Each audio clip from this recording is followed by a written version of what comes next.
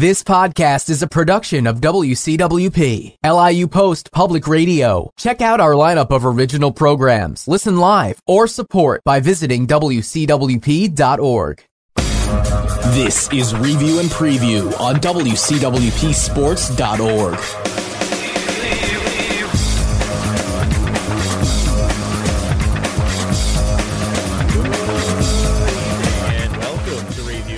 Folks, I am your host, Tom Scavetta, joined alongside Kyle Russo and James Montefusco. We'll have Kyle here for the first hour tonight. James, you'll be sticking for the whole ride. Yep. Quick reminder, you can call in, thoughts, questions, comments, 516-299-2030. I actually spoke to our co-host, Tommy the Mac McNamara, who has not been on the show in a while. He's doing well. He will not be calling in tonight, but he will be listening, and we'll try to see if we can get Johnny on the line tonight. Reminder, we are podcasting, podcast/Apple iTunes. Type in on your podcast app on your phone, Review and Preview tomorrow morning. You'll hear us up probably around noon, 1 o'clock in the afternoon. Let's get right into things. Breaking news, what's hot, what's storming. And the MLB draft is happening next week, June 4th to June 6th. And last year, we actually had the head coach of Monsignor McClancy Memorial High School for the baseball team, Nick Melito, call into the show back when Brian Marbach was hosting. And two of his kids got drafted straight out of high school. Wow. Quentin Holmes in the second round and right-handed pitcher Charlie Neuweiler in the fifth. So, yeah, just goes to show you. And that was the first time two kids from Queens got drafted that high in a matter of over 30 years. That's a high school literally 5 minutes down the road from my house. So it's basically where all the guys in my family went to high school. So the MLB draft is near. I don't think McClancy will have any studs coming out this year that high. But we'll be looking forward to see if any high school kids do get picked, because it's not uncommon for them to go early on in the draft. Mostly college guys come out early. But, Kyle, speaking of going out early, Matt Kemp, talk about going out like a star. This guy is leading the National League in batting, had a 4 RBI night last night, and he's just been incredible. Without having Justin Turner the first 6 weeks of the season, Kemp has really picked up the slack. 345 average and 30 RBIs.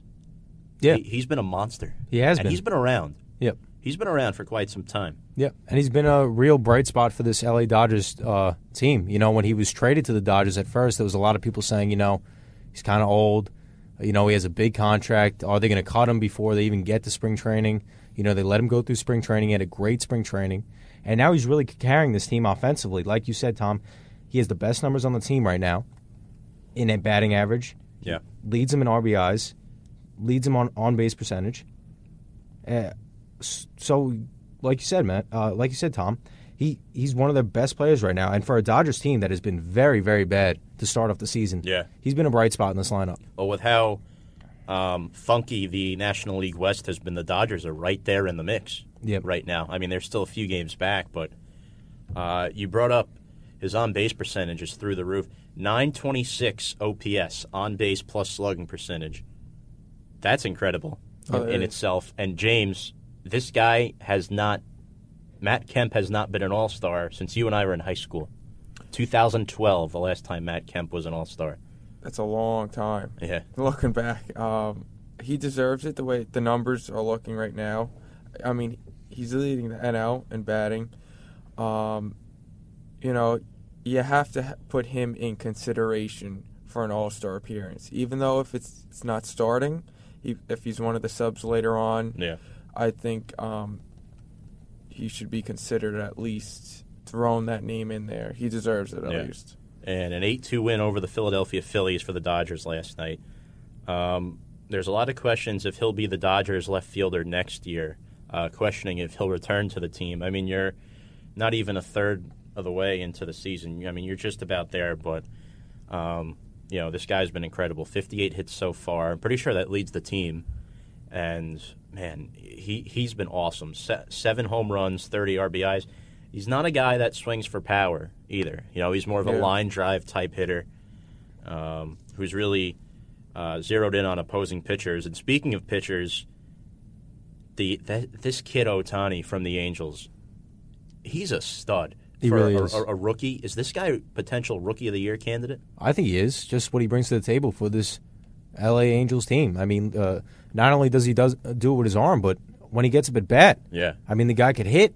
Yeah. He's not this powerhouse type of guy, just like we were talking about with Kemp, but he could hit the ball out of the park. Yeah. And his pitching. I was watching some of the highlights from the Tigers game last night. Ohtani has a breaking ball, man, that these batters cannot resist on. They swing every single time. Right. And he throws fire. 101.1 mile per hour fastball in this loss to the Tigers last night. This kid could pitch and he could hit. This kid, he's 23 years old. He's a lefty, hence the term kid. Yeah.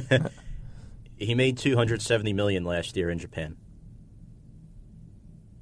$270 million? Well, I don't know if that correlates to Japanese currency. Okay. Because I was going to say, I'm not 23 sure years what that old. would be, but $270 million. The kid's making a living, and talk about his arm. Clocked over 101 miles per hour last night. The Angels did lose 6-1 to the Tigers, but in the 5 innings he pitched, just 1 run ball, 3 hits. He's looked very solid. His ERA is just over 3. Remember, for a guy who's also a hitter and a pitcher, I mean, he's lights out. I mean, you're looking at Noah Syndergaard for the Mets, clocking sometimes 98, 99. I know he clocks at around 99, but this Ohtani kid, he's been very fun to watch, and even people who don't know baseball, like I have people texting me about this guy, like he's the real deal. Yep. He really is, and part of the reason why the Angels have been so successful this year is his presence. A 4-1 record in his 8 starts. His last 7 games, he's pitched really well. ERA under 3, and he's got 57 strikeouts on top of it. And then you're looking at his batting stats as well. The guy's got 30 hits. He's a 291 hitter as well. Yep. So, from a pitcher, no less. Yeah. So, well, who's also a born hitter because he hit and pitched consistently. In Japan. And here's the thing: in the American League, it's hard because pitchers don't hit. I feel like this guy would be more built for a National League team. Yep. In terms of pitchers hitting. And I'm sure on the Mets, he'd probably hit cleanup at this rate. Yep. For all you Met fans listening, that was no pun intended. Speaking of puns, I'm a little confused about this, but speaking of that Tigers-Angels game last night, from a baseball perspective, Ohtani was the highlight of the game, for the Angels at least, but there was a wild goose chase during last night's rain delay of that game. Yep. That's funny. It is. Yep.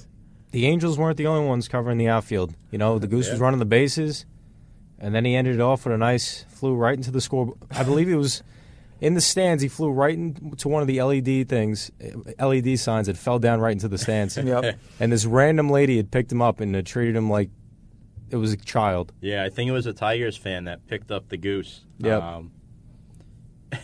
But I heard the goose was all right and stuff, so Yep. in case anybody was concerned about that. Look, you got the occasional squirrel or cat that's good fun, but those animals, remember, they lack the ability to fly. Yep. Yeah. Gooses can fly, and apparently there was some report, I could be wrong, the goose came from Canada? How is that even? I is it heard possible? Some weird report while the game was being played in Detroit, which is not far. It's not really the typical goose that you would see every day. Yes, actually, the goose flew down from Canada and was hanging out on the field while the two teams stayed dry from the rain. That's crazy. I just got the report up, and this is not some fake site. This is MLB.com reporting this stuff. That's crazy. So, that's crazy. Not to digress any further, the Pirates and Cubs had a bench-clearing brawl last night. Well, not really brawl. Apologies there, folks. A bench-clearing confrontation between Joe Musgrove of the Pirates and Javier Baez of the Cubs. What happened was Musgrove slid into second base hard in the bottom of the third inning with no intention. And Baez kind of elevated off the bag a little bit. Baez did not like the reaction. And as Musgrave is walking back to the dugout, as he was tagged out and prevented the double play, Baez was not too happy. So the two spoke, and eventually it all ended. And, you had 100 bodies out on the field, literally just to walk out there to walk back. Yep. If you noticed also, once they got to the dugout, the Pirates, I believe it was Diaz, he high-fived Musgrove and everything, because especially, right. I'm looking out for this type of stuff, especially after what happened with Anthony Rizzo of the Cubs a couple days ago in this Pirates series. A similar slide. Yep. Yeah. That one was more dirty, intentful. Yeah. Yep. You wouldn't think these guys would slide that way anymore. Right. But, And the thing is, Musgrove is a big dude. He's 6'5". If I'm Javier Baez, I'm backing off. Under 6 feet tall. Yeah. Like, he's the second tallest guy on their team. But yeah. And you know what's crazy? Musgrove is actually a pitcher. Really? Yeah. So that's what's really surprising to me. Oh yeah, they got him when the Houston Astros. They got him from Houston. Yep, in the Garrett Cole trade. Yep. Yeah. He was part of that. I recognize Garrett that Cole name. trade, Yep. and he's done good. He's done a lot of good for them this season. Yep. So glad to see no suspensions, no anything, no brawl for that matter as well. He's 2-0 so far on the season with an ERA under 1, keep in mind. So I really like what he's brought to the table. And, we're talking about pitchers moving around like Musgrove and some pitchers who have not taken the mound for a while, some in nearly 2 years. As last night, Tampa Bay Rays' Nathan Eovaldi, 6 hitless frames, so a no-hitter through 6 innings and a 6-0 win. That's his first start that he made since 2016. Incredible accomplishment. Way to come go. back. To come back after having, I believe he had Tommy John surgery. He did. So to come back from that and throw out that type of game is absolutely incredible. Yeah. Especially back in your first start as a pitcher in the MLB. Right. This guy's been in the league for almost 2 years now. You don't know the type of batters you're going to be facing. They develop. And with the Rays, too, only 6 innings and you took him out? Why'd you take him out? Let him finish the game. You should know Nathan Eovaldi pretty well. As a Yankee, yep. Used to play for the Yankees, and his last start he made was as a New York Yankee back on August 10th, 2016. And things really could not have gone any better. Look, when you come back from Tommy John, James, there's going to be a pitch limit, and the pitch limit for him was 75 pitches. Oh, okay. They took him out after 6 through only 70 pitches. So could he have kept going? Probably. Yes, but let's not risk it. Due to the circumstances. They would have probably thrown him out there probably for a batter, you would imagine. Yeah. In the 7th. So if I was a coach seeing on what he's at, I may or may not throw him out, but I would probably just sit him. And keep in mind that this game last night was played against the Oakland Athletics. They're a 500 team this year, and they're a much improved team. As of late, they've been they've lost 6 out of their last 10, but the Athletics are not a go-to-sleep team. No. And I'm pretty sure Chris Davis returned from the DL recently, which is a big boost for them. And they're actually playing again today, currently in progress. Athletics are up 3-0 over the Rays in the top of the 6th inning. But back to Eovaldi for a second. To come back from Tommy John and have that type of performance, it really serves as a testament to how determined a guy is. It's not always about, how good you are in your prime, but when you come back from an injury, there's usually a downfall in your play to start. And he looked even better than the way he was pitching for the Yankees. Absolutely. When the injury happened. Very impressive. I would like to see how they go forward with him. Yeah. Because Tommy John surgery, as we both know, Tom, can do wonders or can do a downfall. Right. So if they keep him on a good pace, on a good track, whatever have them, Yeah. he could be a rising star again. Yeah. And another thing, too, this really helps out Tampa Bay as a ball club because they run that 4-man modified rotation. Yep. So to have a guy like him back, it's good. Yep. And, like I said, this is no go-to-sleep team. You're facing a guy, Jed Lowry, 2 to 3 times. Yeah. So to get him out consistently, great sign. Speaking of injuries, Phillies' Rhys Hoskins is headed to the 10-day DL with a fractured jaw. Not good. No. Hoskins, one of the better young players on that team. Yep. And the Phillies will definitely miss him because right now the National League East is a 3-team race Yep. Yes. at the moment. After 10-day. Oh, you go, James. My bad. After Atlanta lost last night, that knocked him out at first. Yeah, well, the Mets beat the Braves, which put the Nationals in front by half a game. Yeah. Yep. Who we'll get to in a little bit. So Hoskins on the DL, and, sometimes good teams have to get through these injuries, and if you're the Phillies, you're not in a terrible spot. You're 7 games over 500, but they're 4-6 in their last 10 games. Yep. And it doesn't get much easier for Philadelphia, who they're a good home team, but they have struggled on the road this season. Mm-hmm. Clayton Kershaw back tonight, activated off the DL for the LA Dodgers, making his first start since May 1st. 1-4 record for Kershaw on the season, and he does not have an easy matchup tonight at all. I think the Dodgers are playing the Phillies again. Yep. Yeah. Speaking of Hoskins just a moment ago, facing Aaron Nola. Pretty sure Nola, just 24 years old, 6-2 record on the season. He's been a real gem for Philadelphia, but this should be a very interesting matchup because despite Kershaw's 1-4 posting, his ERA is under 3. Yeah. So Absolutely. he's an ace. He's a CY Young candidate when healthy every year. Mm-hmm. Southpaw. Yeah. Should be a good pitching matchup. When we talk about guys coming off injury, I know obviously nowhere near the significance of Eovaldi and having the Tommy John surgery, but just any time a guy misses a significant amount of time, as a pitcher, for Clayton Kershaw, this is a game where, this is a game that he could win. You're missing an offensive dominant powerhouse in Rhys Hoskins. So take advantage of that. You're a legendary pitcher. Like you said, Tom, possible CY Young candidate. Go back out there, make your first start since May 1st, and show us what you got. And this is big for the Dodgers because not only do you get Turner back, you get Kershaw back as well. Turner's been hitting the rock well.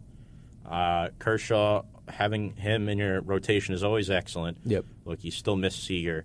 Bellinger is starting to come around a little bit. He's getting more and more hits as they go. So we'll see where L.A. turns out. NL West is up for grabs. No clue who's going to come out of that.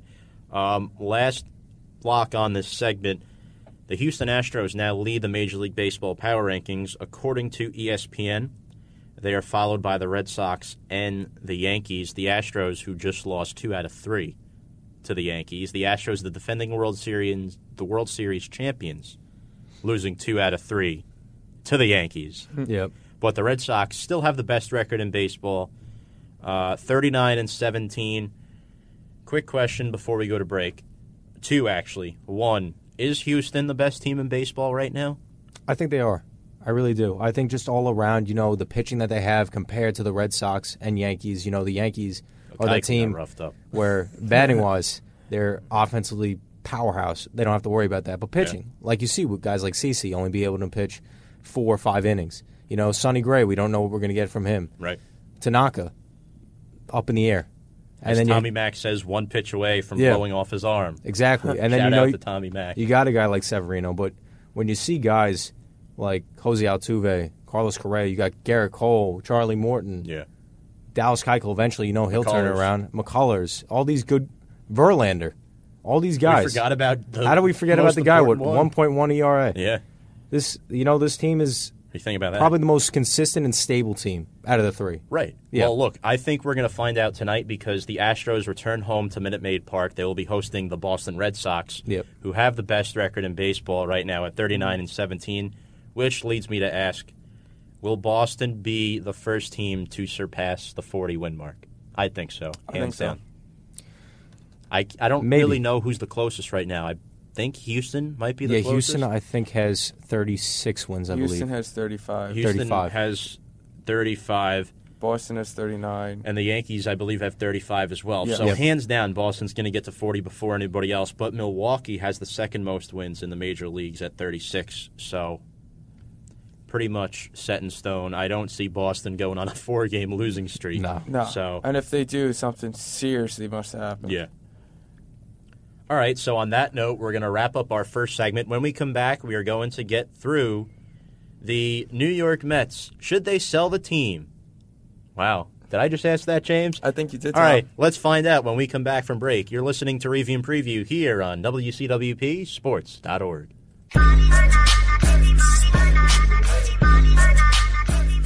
Welcome back to Review and Preview, folks. I am your host, Tom Scavetta, joined by James Montefusco, Kyle Russo. I'm getting used to saying that by now. What's up, guys? So, before we went to break, I asked, will the Mets sell the team? Well, there was a fire at Citi Field yesterday. One of the display cases at the Jackie Robinson Rotunda, but James, it's reported just the rugs. Yeah, I heard they keep like some rugs and stuff under there that was on fire. Other than that, what I've heard and somebody told me, it doesn't sound like the display cases, which is great for me and you both know, Tom. We have the our wonderful World Series collection on that side of the field where the fire happened. So luckily that wasn't touched. Yeah. Speaking of those Mets, they are one game over 500, 27-26. They rank 4th in the National League East, and they split the series with the Atlanta Braves, which is not a bad sign. No. But what it could have been was a 4-game sweep of the first-place team in the NL East at that time, but 2 blown saves got in the way. Yeah. So it just goes to show you, normally I'd say a team is what their record says. The Mets have the talent to be a first-place team, Okay. but their back-end bullpen pitching is not cutting it. It's Between the injuries and the bullpen pitching, Lugo blew a save, the guy who's starting tonight. Jacob Ram blew a save as well, and then 24 hours later he gets sent down to the minor leagues. So does. Mickey Callaway not messing around. Keep in mind the Mets are 15-25 now. 15 wins, 25 losses since their 11-1 start. still tough. Yeah, very tough. And now you have Thor on the DL. Syndergaard strained a ligament in his right index finger, 10-day DL. And you think it couldn't get any worse? I'll tell you, Tom. You know, watching, because I put a couple of these Mets games on. Here comes the humor. It's just, it's like getting your teeth pulled. It is the worst thing ever imaginable. I mean, they can't close out a game. No. I mean, I know Mats gets hurt, but you had a 6-2 lead. Yeah. Like, what are you doing? You get paid to do one job, and you can't do it. And this Mets team, I don't understand how they don't get it. They have a pitching coach as their manager. What's the problem? Between starting pitching, relieving pitching, what's the problem with the relieving coach, and why hasn't he been fired already? Because There's this a lot. team is blowing games. Their pitching is carrying them, and they can't close it out with the relievers. It is absolutely terrible and disgusting to watch, not just as a baseball fan, but as a New Yorker. You know, this is teams represent your state. It's a poor representation of what's happening, to be honest. It really is. It really is. Robert Gsellman needs to be the closer of this team. Yep. Moving forward. Jeurys Familia should be, They- at best, the setup man. At best. And that's being generous at this point. Well, he did that last night. He did. He pitched the and 8th.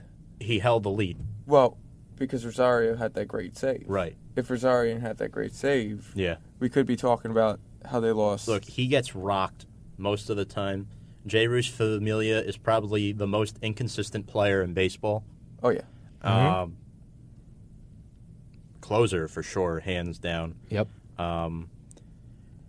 Yeah, you know, it's very tough with this rotation right now because you have Thor on the DL. Matt's day-to-day with a finger injury, but he should be good to go for his next start. Hopefully. Jason Vargas finally showing signs of life. Yeah. Last night, getting his second win of the season. I think these last 2 starts from Vargas have kept him in the rotation. But I want to piggyback off of that, what you said, but Sure. he only lasted 5 innings last night because he felt tired. Right. Does that give you a concern, or is that okay because he was pitching on short rest? I think Well, that was a spell start yeah. for Jason Vargas. That was supposed to be Syndergaard's start last night. Yes. Well, not only that, but just in general, Jason Vargas is an old pitcher. He's not young. I mean, so he's not going to. 35. Yeah, he's not going to do what he did as a young pitcher. But can I say one thing though about Vargas? Yeah. A lot of people forget this. He was an all-star. Yeah. Last year. 18 wins. Yeah. He tied for the most wins in the American League. And now this? So who do you blame it on, Tom? So who do you blame it on? I mean, as bad as the Kansas City Royals were last year, Well, Jason Vargas was a bet. You can't. I mean, who do you blame it on? I mean, really? Vargas himself. Okay. Yeah. He was not physically ready for this season. No. Look, there's nothing Mickey Callaway can do. You went out, you signed the guy, low risk, 18 wins. potential high reward. You know, hoping for the next Bartolo Colon, except 10 years younger. Look, the pitching has been disgusting as of late, but the last couple of days, the starters have at least held their own. Let's talk about Ram blew the save after losing the lead on Tuesday. Him, Phillip Evans, and, oh boy, Pat Conlon, who started Game 2 of the doubleheader. I think that was Monday against Atlanta. I believe they had a doubleheader Yeah, I on think so. Monday. Yes, because that game started at, I believe, 11 Later, or something yeah, because of a rain. the rain delay. Yep. Pat Conlon is not ready for Major League Baseball. No. Nope. Not even close. So him, Ram, and Phillip Evans all go down. Lagares gets transferred to the 60-day DL. I think that's a huge surprise. Ha ha. But called up is Buddy Bauman, the left-handed pitcher, in addition to righties Tim Peterson and Scott Copeland called up for the first time. Peterson actually made his debut in Atlanta last night. So, hey, welcome to the major leagues. I saw him holding a bat as well. Yeah. You know, he pitched 2 innings. He got an at-bat. Look, he was impressive. I mean, he wasn't impressive. I mean, he did give up the 1 run of the night, but he didn't, he wasn't awful. I know he gave up the home run, but besides that, looking at his pitching distribution, it was decent stuff. Mm-hmm. He had the 1 home run, and he had the walk, but remember, he pitched 2 innings, and Okay. he held the lead. He did not give up the lead. Yes, he has a lot of work to do, but He did his job. it's last great night. to see him get the opportunity, and this may be a desperation move from the Mets to bring up Peterson and Copeland because Callaway is beginning to run out of options. Absolutely. No. I mean, when you hear this in the morning about all these guys that they're bringing up, all these guys that they're sending down, you're like, who are these guys?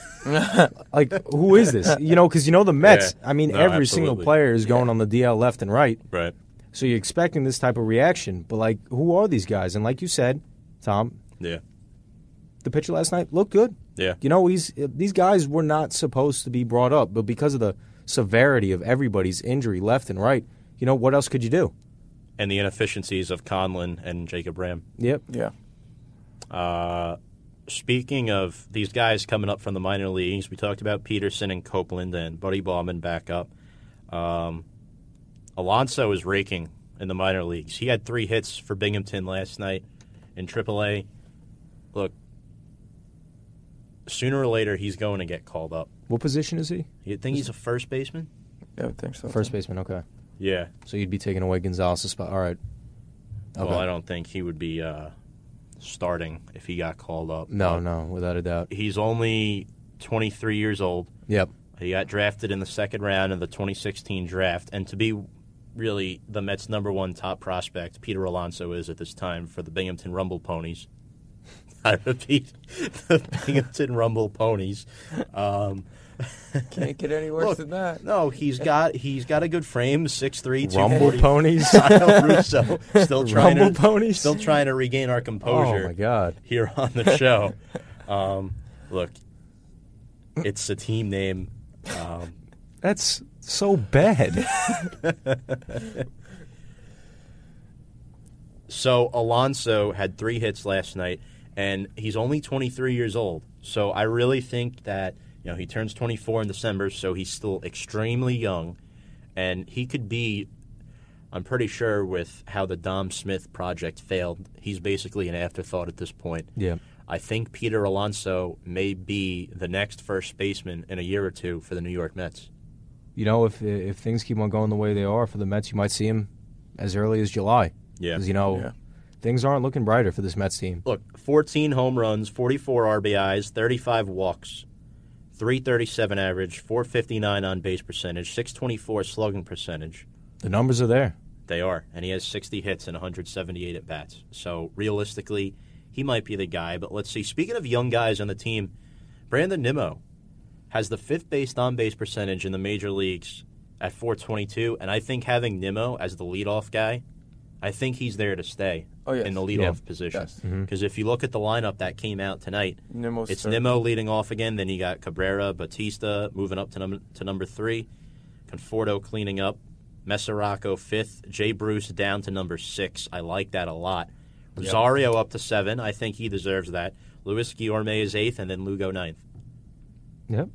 Sounds about right. Yeah, with how bad Bruce has been and how much he struggled with his bat, I think 6 is respectable for him at this point. At this point, yeah.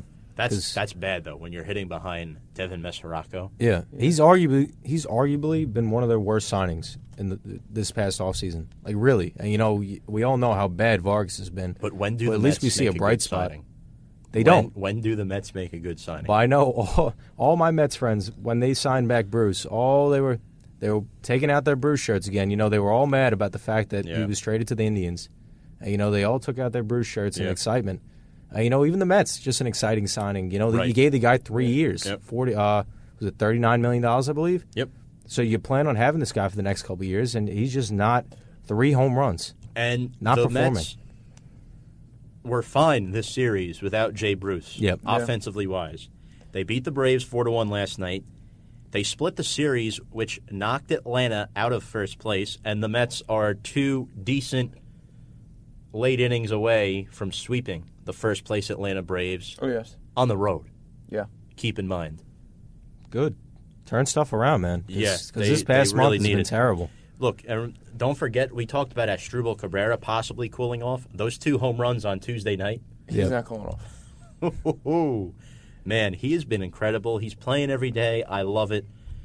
He's been a stud, James. And talk about Jose Bautista for a minute and how excellent he's been. I wasn't happy with the signing when it first came about. I don't think anybody was. Another old guy playing on the team. What are we? I was originally thinking and talking to my friends, what are we, like an old man team? Like, we're putting out... Right, because the Mets, at this time last week, they were old and they were bad. Yes. I still think they're old they're still and they're bad. Yeah. But if you look at what Batista has produced ever since he's joined the Mets, he's been producing pretty well. Yeah. Yeah. I remember Tom when he was first signed a couple of weeks ago. We were making jokes. We were like, oh, well, now the Mets have the best team of 2010. Yeah. Gonzalez, Batista. Yeah.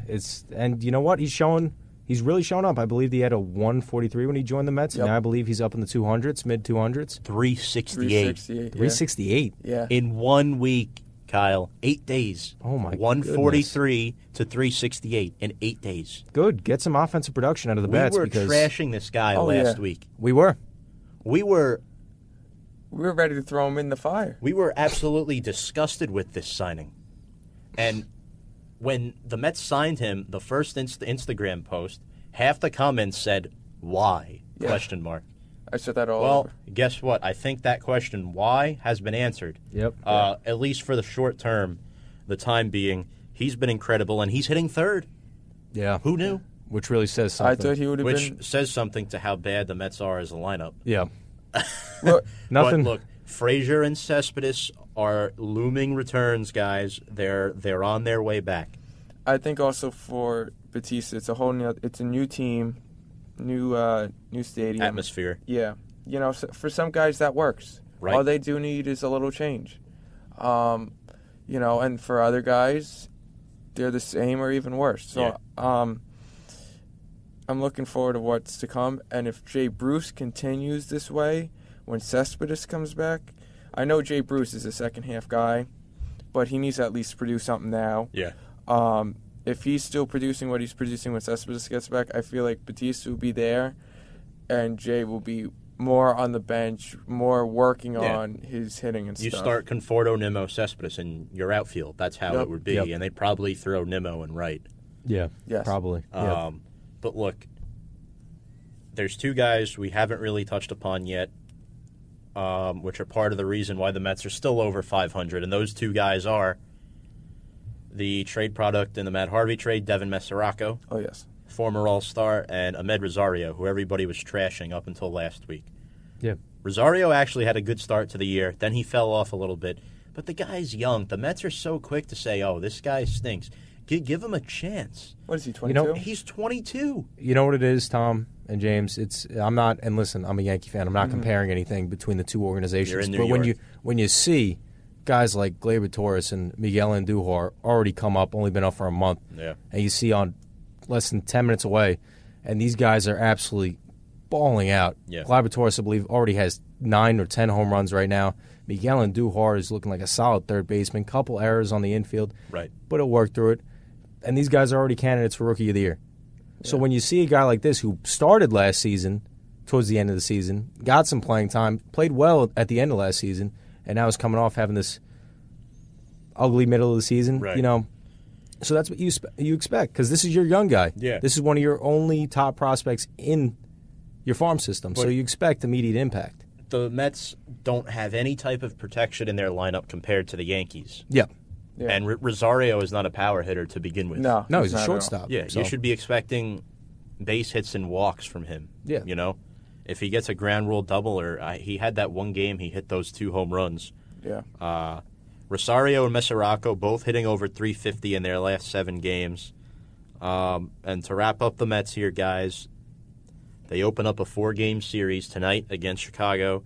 Seth Lugo will take the mound his first start of the season, 1-1 record, 2.48 ERA.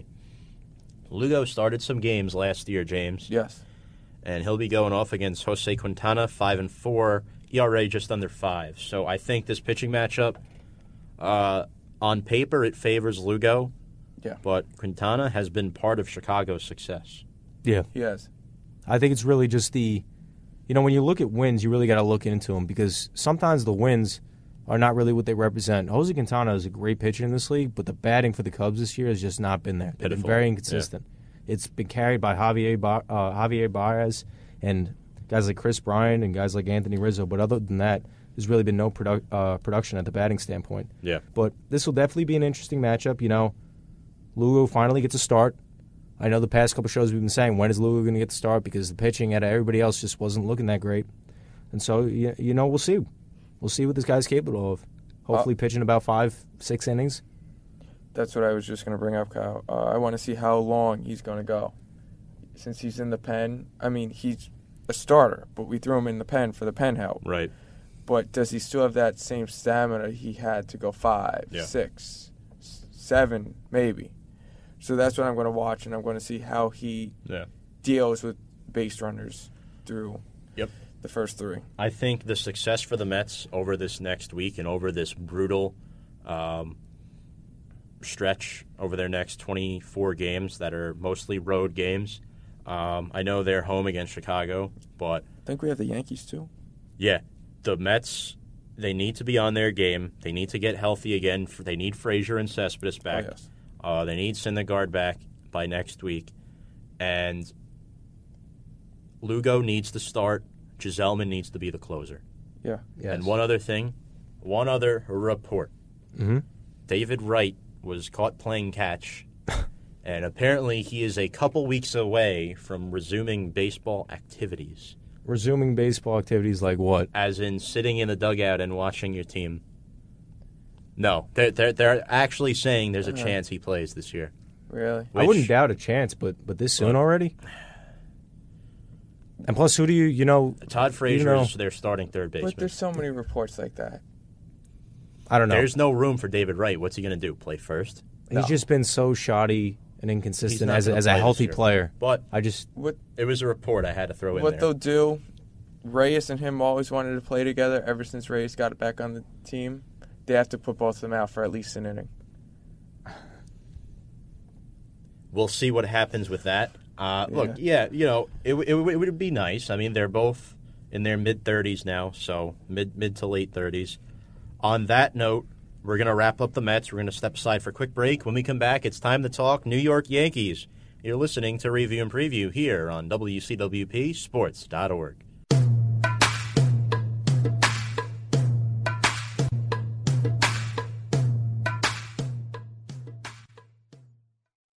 Good evening, folks, and welcome back to Review and Preview.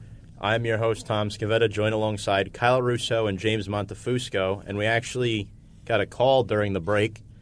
And Kyle, we're about to speak with also Kyle.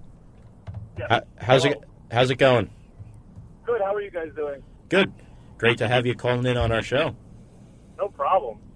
So I hear you've been watching the Stanley Cup playoffs, and you have a few comments on the Mets. Yes, I do. I'll start with the Stanley Cup playoffs. I gotta say, this game 1 and 2, this is for a long time and a really long time. This has been a really fun first two games for the Stanley Cup playoffs. I don't know what you guys think, but watching these two games the last two couple of days has been nuts. Yeah, absolutely, Kyle. I'd have to agree with you. I'm a big hockey guy, and when you see a Stanley Cup like this is a once in a generational type of Stanley Cup that we got here. We got a legendary Alex Ovechkin, who, for years and years and years has carried this Capitals team, and he's finally got something behind him. And then you see something like this, which I don't think we'll ever see again, having a team like Vegas, an expansion team, getting to the Stanley Cup Finals and being favorites over a veteran team like this Capitals team, well-coached team. Absolutely incredible. To be fair, they were set up to win. Well, how the Stanley Cup did it, but that's a whole different discussion. But yeah, how the NHL did it with Vegas and stuff. But that's totally different. Yeah. Oh. And so I hear you guys obviously well-deserved, but trash the Mets a lot, which obviously they deserve to be trashed. But I hear some points that Kyle Russo makes about Joey, Jose Bautista, and how this Mets bullpen is the worst ever. I have a hard time disagreeing with the Mets bullpen is the worst ever, because they're clearly, I've seen over the years a lot more worse Mets bullpens than the things I see today, in this team today. Well, Kyle, just to back up my point, maybe over-exaggerated with saying the worst bullpen that we've ever seen out of this Mets organization, but this is definitely a top one. I mean, honestly, there is nothing good about this bullpen right now. Really nothing. I mean, we've seen it. I mean, that game against Atlanta, they should have won. There's no reason why they should have a loss off that record. Right, I think I agree. What Kyle's saying, Kyle, is that there's been worse. Remember the J.J. Putzes, the Sean Greens, Billy Wag. There's been much worse bullpens. K-Rod for a while. I definitely agree with what you're saying. This is definitely not the worst bullpen, but do you think Familia needs a little wake-up call, and maybe he should be their setup guy moving forward until that's what he's the Mets ready? have been doing. Yeah. The Mets obviously don't trust Familia, and that's why they put the Zellman in the ninth inning last night. Yeah. Yep. I think that's where Giselman needs to stay right now. I think he's been very efficient there, and there's been reports, and Gary Apple, SNY, Nelson Figueroa saying Giselman's really their only consistent guy out of the bullpen, and he probably most likely deserves that closer spot right now. He's the best guy, and then it's been interesting to see. James, I have a question for you. Yeah, go ahead.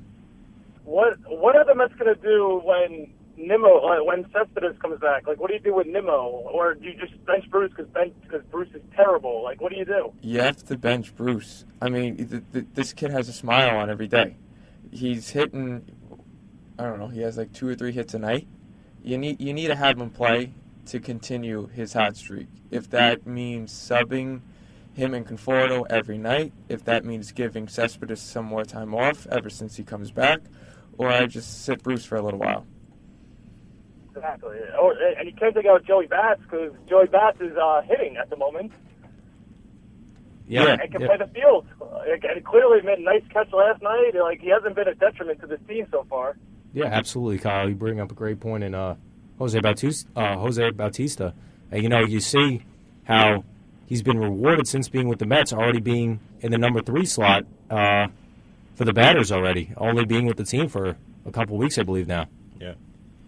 Yeah, he's been one of their best hitters the last couple of weeks, besides Nimmo. Yep. All right, well, Yeah. thank you guys for letting me talk. Absolutely, problem. absolutely. Kyle, thank you very much for calling in. Hopefully we can get you on again sometime. No problem. Anytime, guys. All right. Take care. Have a good night, Thank Kyle. you. You too. As that was James's friend Kyle from Yep. home. Great to have him call in. And on that note, let's get to the New York Yankees, 35-17, second place in the AL East.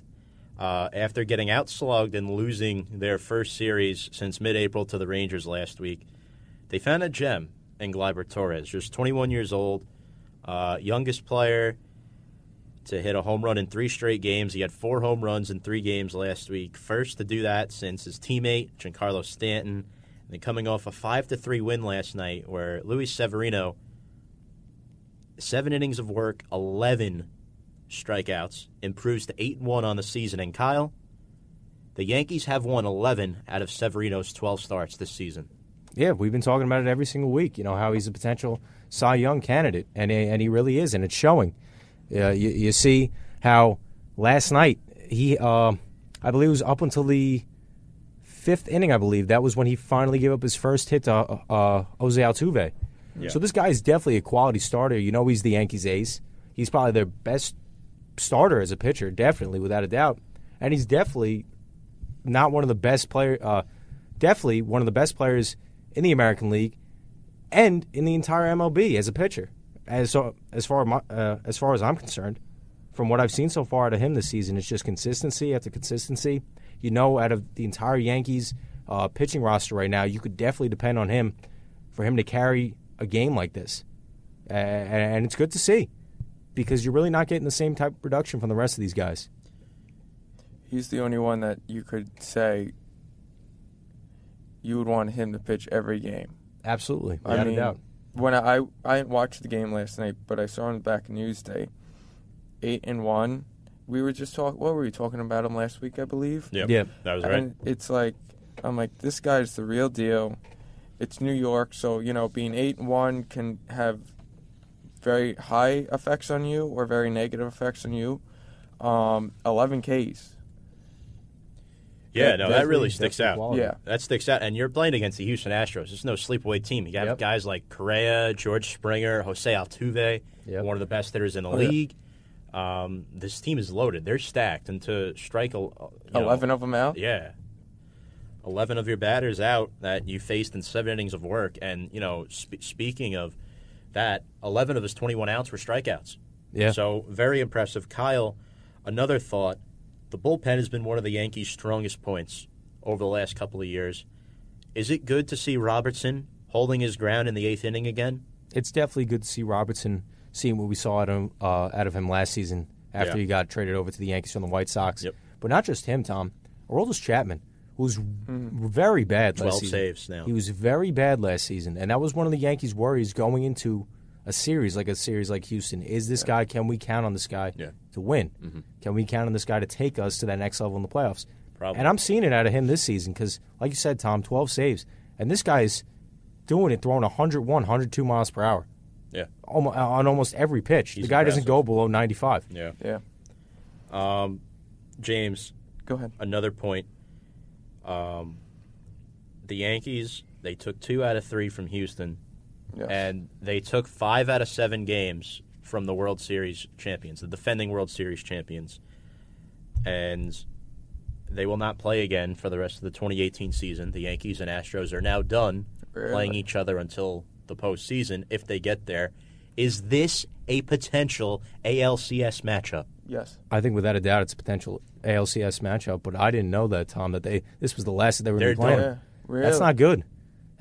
Some people look at that as a good thing. You rip it off like a Band-Aid, but it's only May. Yeah, but you're 5-2 against, again, yeah, you're right, it's only May. Things can be different 4 months down the line Yeah. when we're sitting here, and then you're up at Penn State, thinking, all right, well, absolutely. You'll have to be calling in by that point. Yeah, definitely, without a doubt. But like we were talking about, you see a guy like Verlander get added to the lineup at the trade deadline. Yep.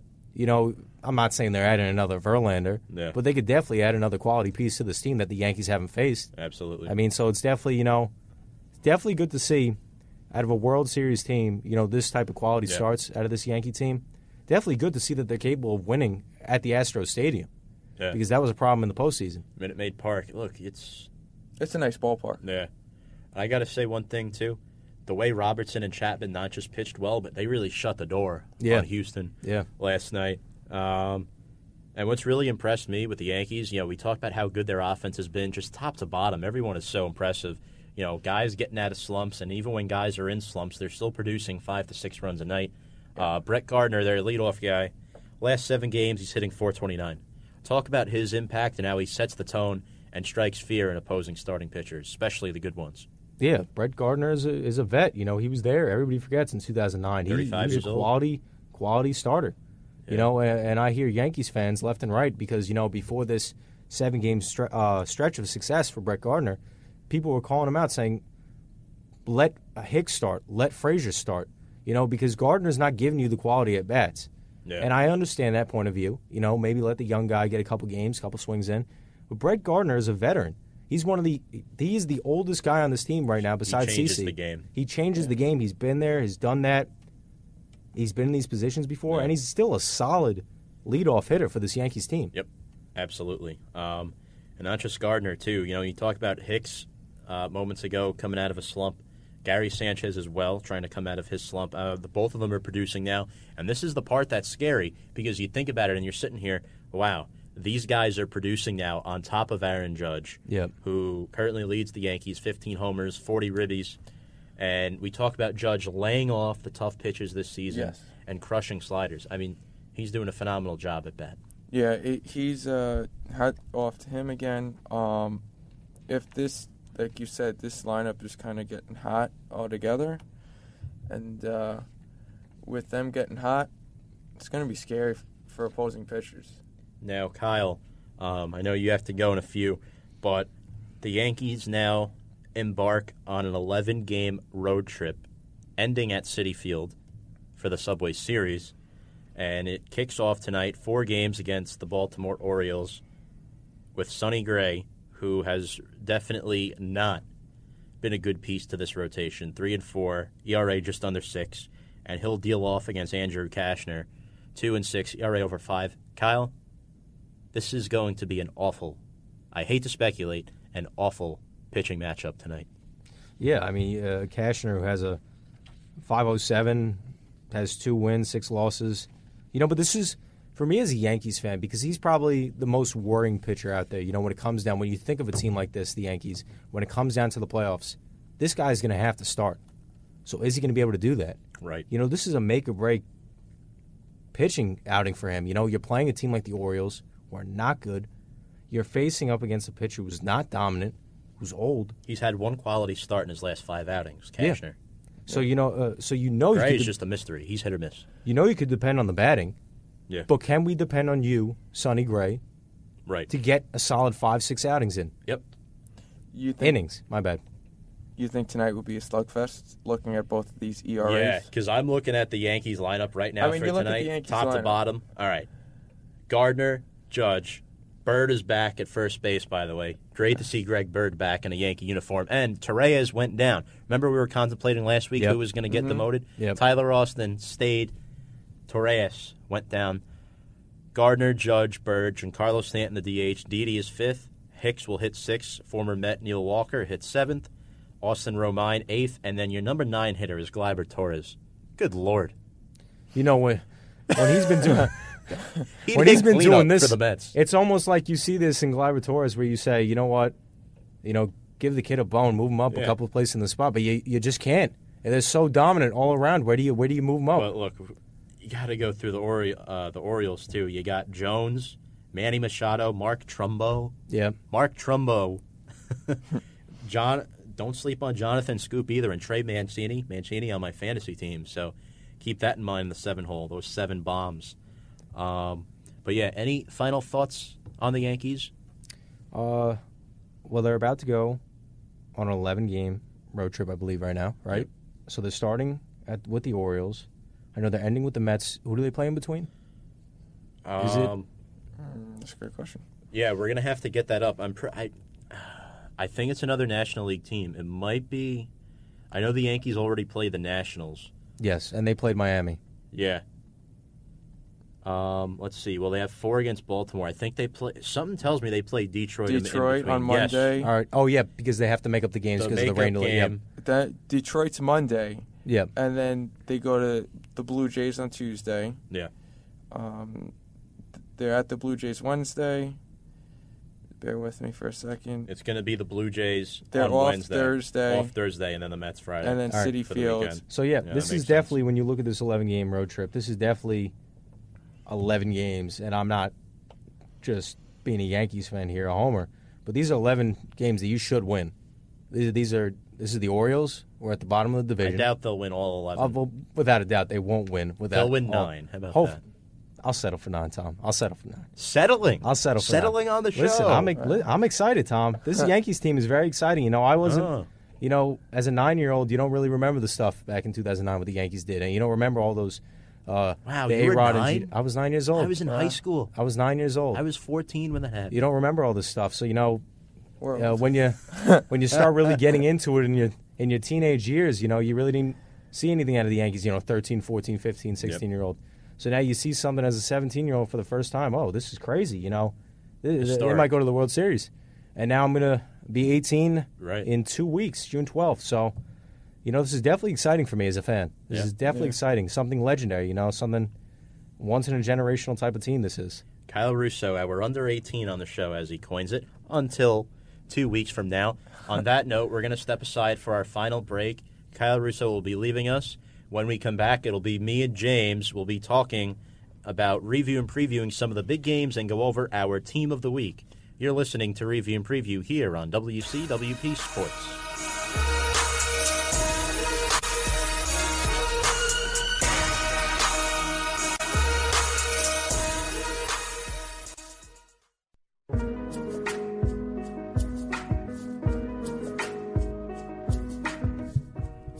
Welcome back to Review and Preview, folks. I am your host, Tom Scavetta, joined alongside James Montefusco. Kyle Russo has left the building with his pride as we now transition to our next segment, Team of the Week. It is the top of the hour, and Kyle, James, he left you his Team of the Week. He did, Tom. Let's get straight to his. He picked Vegas, the Golden Knights of the finals in hockey.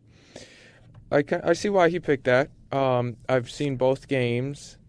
They won the first game. Great game. They lost the second game. They should have won that game as well. There was an amazing save by the Capitals goalie, which was just speechless in my opinion. I'm pretty sure in his opinion too. So I see why he picked it. As to his team of the week, considering their brand new team, an expansion team, like he's been saying, and are now in the Stanley Cup Finals, series tied 1-1. Many first-year teams don't do that, so I see why he picked Vegas Golden Knights. All right, James, let's get to your team of the week. So I am going with the Seattle Mariners, if I'm saying that correctly. Good pick. Thank you. I picked that. We were talking about them not too long ago with the suspension and stuff. And just to see them now in second place, I believe a game and a half out at the AL West,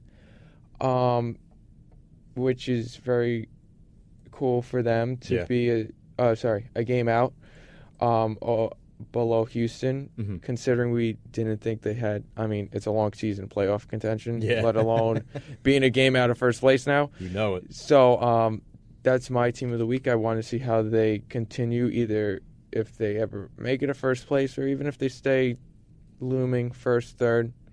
So we'll see. What about yours? Good pick. So for my team of the week, I'm going to go with the Cleveland Cavaliers. Okay. Good. they've been written off all season, how they're not going to get back to the finals. All they have is LeBron. Kyrie's gone.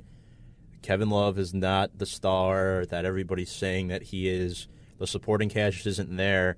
And even LeBron was doubting it. Everybody, including LeBron, was doubting them get to the finals. LeBron, after the Cavs traded half their team at the trade deadline just a couple of months ago, and then you're asking LeBron to bring back a team. You just threw a bunch of guys together on a roster. You're the 4 seed in the East. A 4 seed in the East. Yeah. For LeBron, that's bad. This is a guy who has now been to the finals 8 straight years. And to overcome that adversity, getting through Indiana in 7 games, a lot of people are thinking, will the Cavs even survive round 1? Mm-hmm. They blow by Toronto in round 2. The number 1 seed in the East, they destroyed them. Oh, yeah. And then beating the Boston Celtics, and I think who should be Coach of the Year, Brad Stevens. Yes. Why he didn't get any votes, I'm not too sure. But realistically, I think the Cavaliers deserve to be my team of the week. Let's finish up baseball. Let's preview some of the games tonight. The Pittsburgh Pirates will be at the St. Louis Cardinals. Trevor Williams will be starting for Pittsburgh. He is 5-3 with a 3.43 earned run average against Jack Flaherty, just 22 years old. ERA barely over 2. He's 2-1. And I like what Flaherty has done for the St. Louis Cardinals because right now St. Louis, they're a force to be reckoning with, I should say. They're over 500 and they're competing in the NL Central, very competitive division. You got the Cubs, you got the Pirates, You got the Brew Crew. Yeah. Yeah, they're only 5 games out. Pirates at Cardinals should be an excellent series. Now the Nationals and the Braves, Nats. Pretty sure they're 10 games over 500 now. I believe they are 32-22. Correct, yes. And they now possess first place after Atlanta lost to the Mets last night by half a game. Yes. And they will actually be playing Atlanta tonight, so we'll see who is in sole possession of first place at the end of this weekend. The Nationals will send out Tanner Roark, 2-4 record, and again, Sean Newcomb. And for Atlanta, he's been the real recipe to their success. The 24-year-old, 5-1 record. He's shown me some good stuff. He's got. I'm not really going to compare him to like a pitcher of the past, but he's got his own unique way of delivering to hitters and confusing them at the plate. He's got a good relationship with Kurt Suzuki, whoever's catching for the Braves. I really like what he's done for Atlanta. Yeah. I really do. Another game, another team out of the NL East. The Phillies at the Dodgers. The return of Clayton Kershaw. Very excited for that game, James. Very excited for that tonight. Me too. Because Aaron Nola takes the mound for the Phillies. Another young stud, 6-2 record, low ERA. Really like what he's done for the Phillies this season. Again, he's been part of the reason why they've been up there. They're well over 500, surprising a lot of people. The young lineup. Look, Hoskins hits the DL. That's going to be key. But if you're the Dodgers, you're having Kershaw back. You really need that. And it's a big He's motivating. activated today. Yeah. That's a big motivating point, too, for that team. Kershaw's your main guy. He's your ace, which everybody knows. When you hear Kershaw go up to the mound, he's going to usually have his light-out stuff. Yeah, he's going to get roars tonight. Yeah, let alone he came back from the 10-day DL. He may have a little shaky start, but I think he'll find his form rather quickly. Yeah.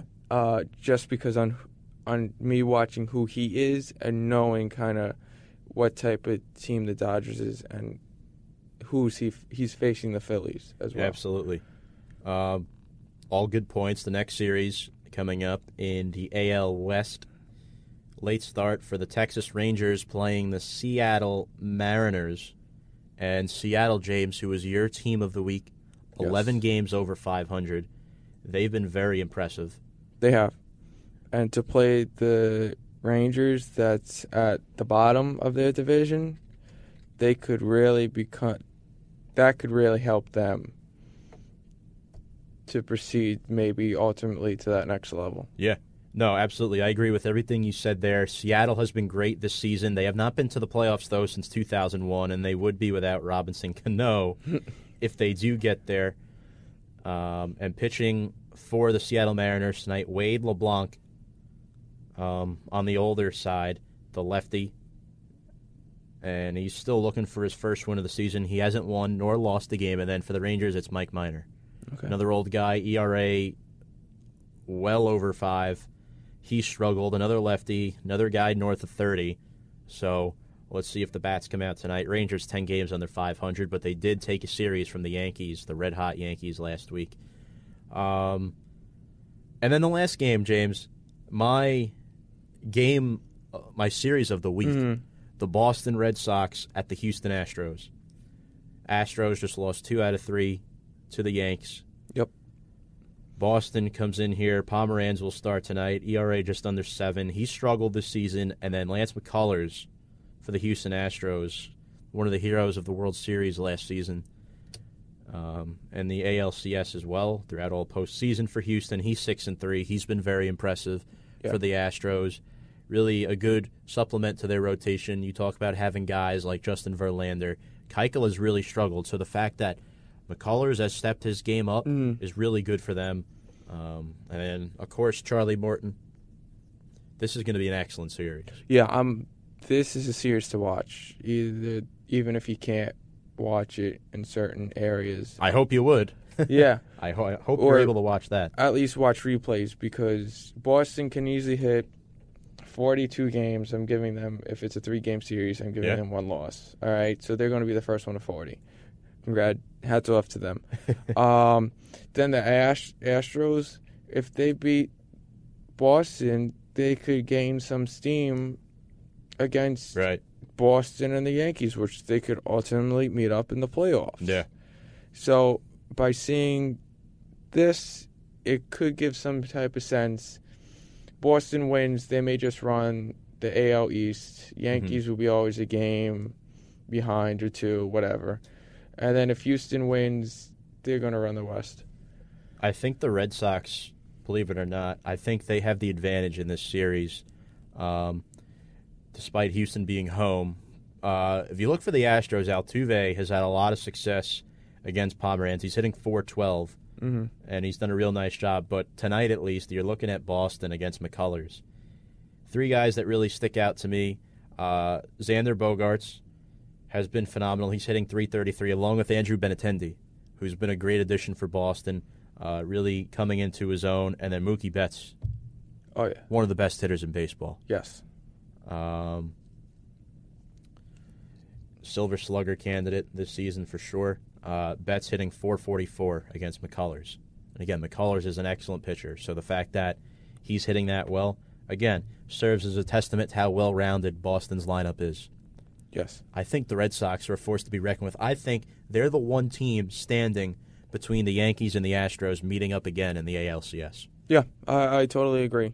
If Boston some reason falls off a cliff or goes into a big tailspin, it's going to be the rematch.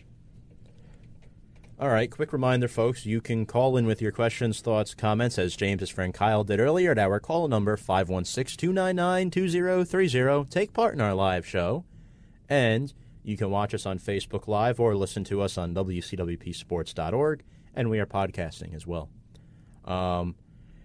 Before we transition into basketball, let's take a moment. So I took over hosting the show back in late January. January 25th was my first show as the official host. It has now been over 4 months, so it feels like yesterday I just started hosting the show officially. So great to be here, great to still be hosting. Shout out to Tommy Mack, Brian Marbach, all the guys that led me to this point. Now transitioning to the NBA for a moment, or we'll spend a few minutes on basketball tonight. Actually, there's a lot to talk about. The Cavaliers win the Eastern Conference Finals. Game 7. Both series go to Game 7. Awesome. Yes. Considering how lackluster, I guess you can say lackadaisical, the semi-finals were in each conference, for that matter. There was really not much of a contest in either conference. The Cavaliers win Game 7, 87-79. What did you see in Game 7, James? Dude, LeBron. Yeah, that's pretty much all you can say. Unfortunately, it's sad to say, but LeBron, I think that young talent of the Celtics kind of kicked in for them, where it was like, man, we're almost there, but at the same time, it's like Inexperience. Yeah, the inexperience. It showed. At that point, which is totally fine for a young team. Right. But then you saw LeBron had 22 points, something like that. He had 35 in Game 7. So 35. My bad. So he went off, and then I think that team was starting to kind of gel. It looked A little like. bit. Yeah. There was a picture that had LeBron all iced up after the game, so it showed that he put his heart and soul into that game. Yeah.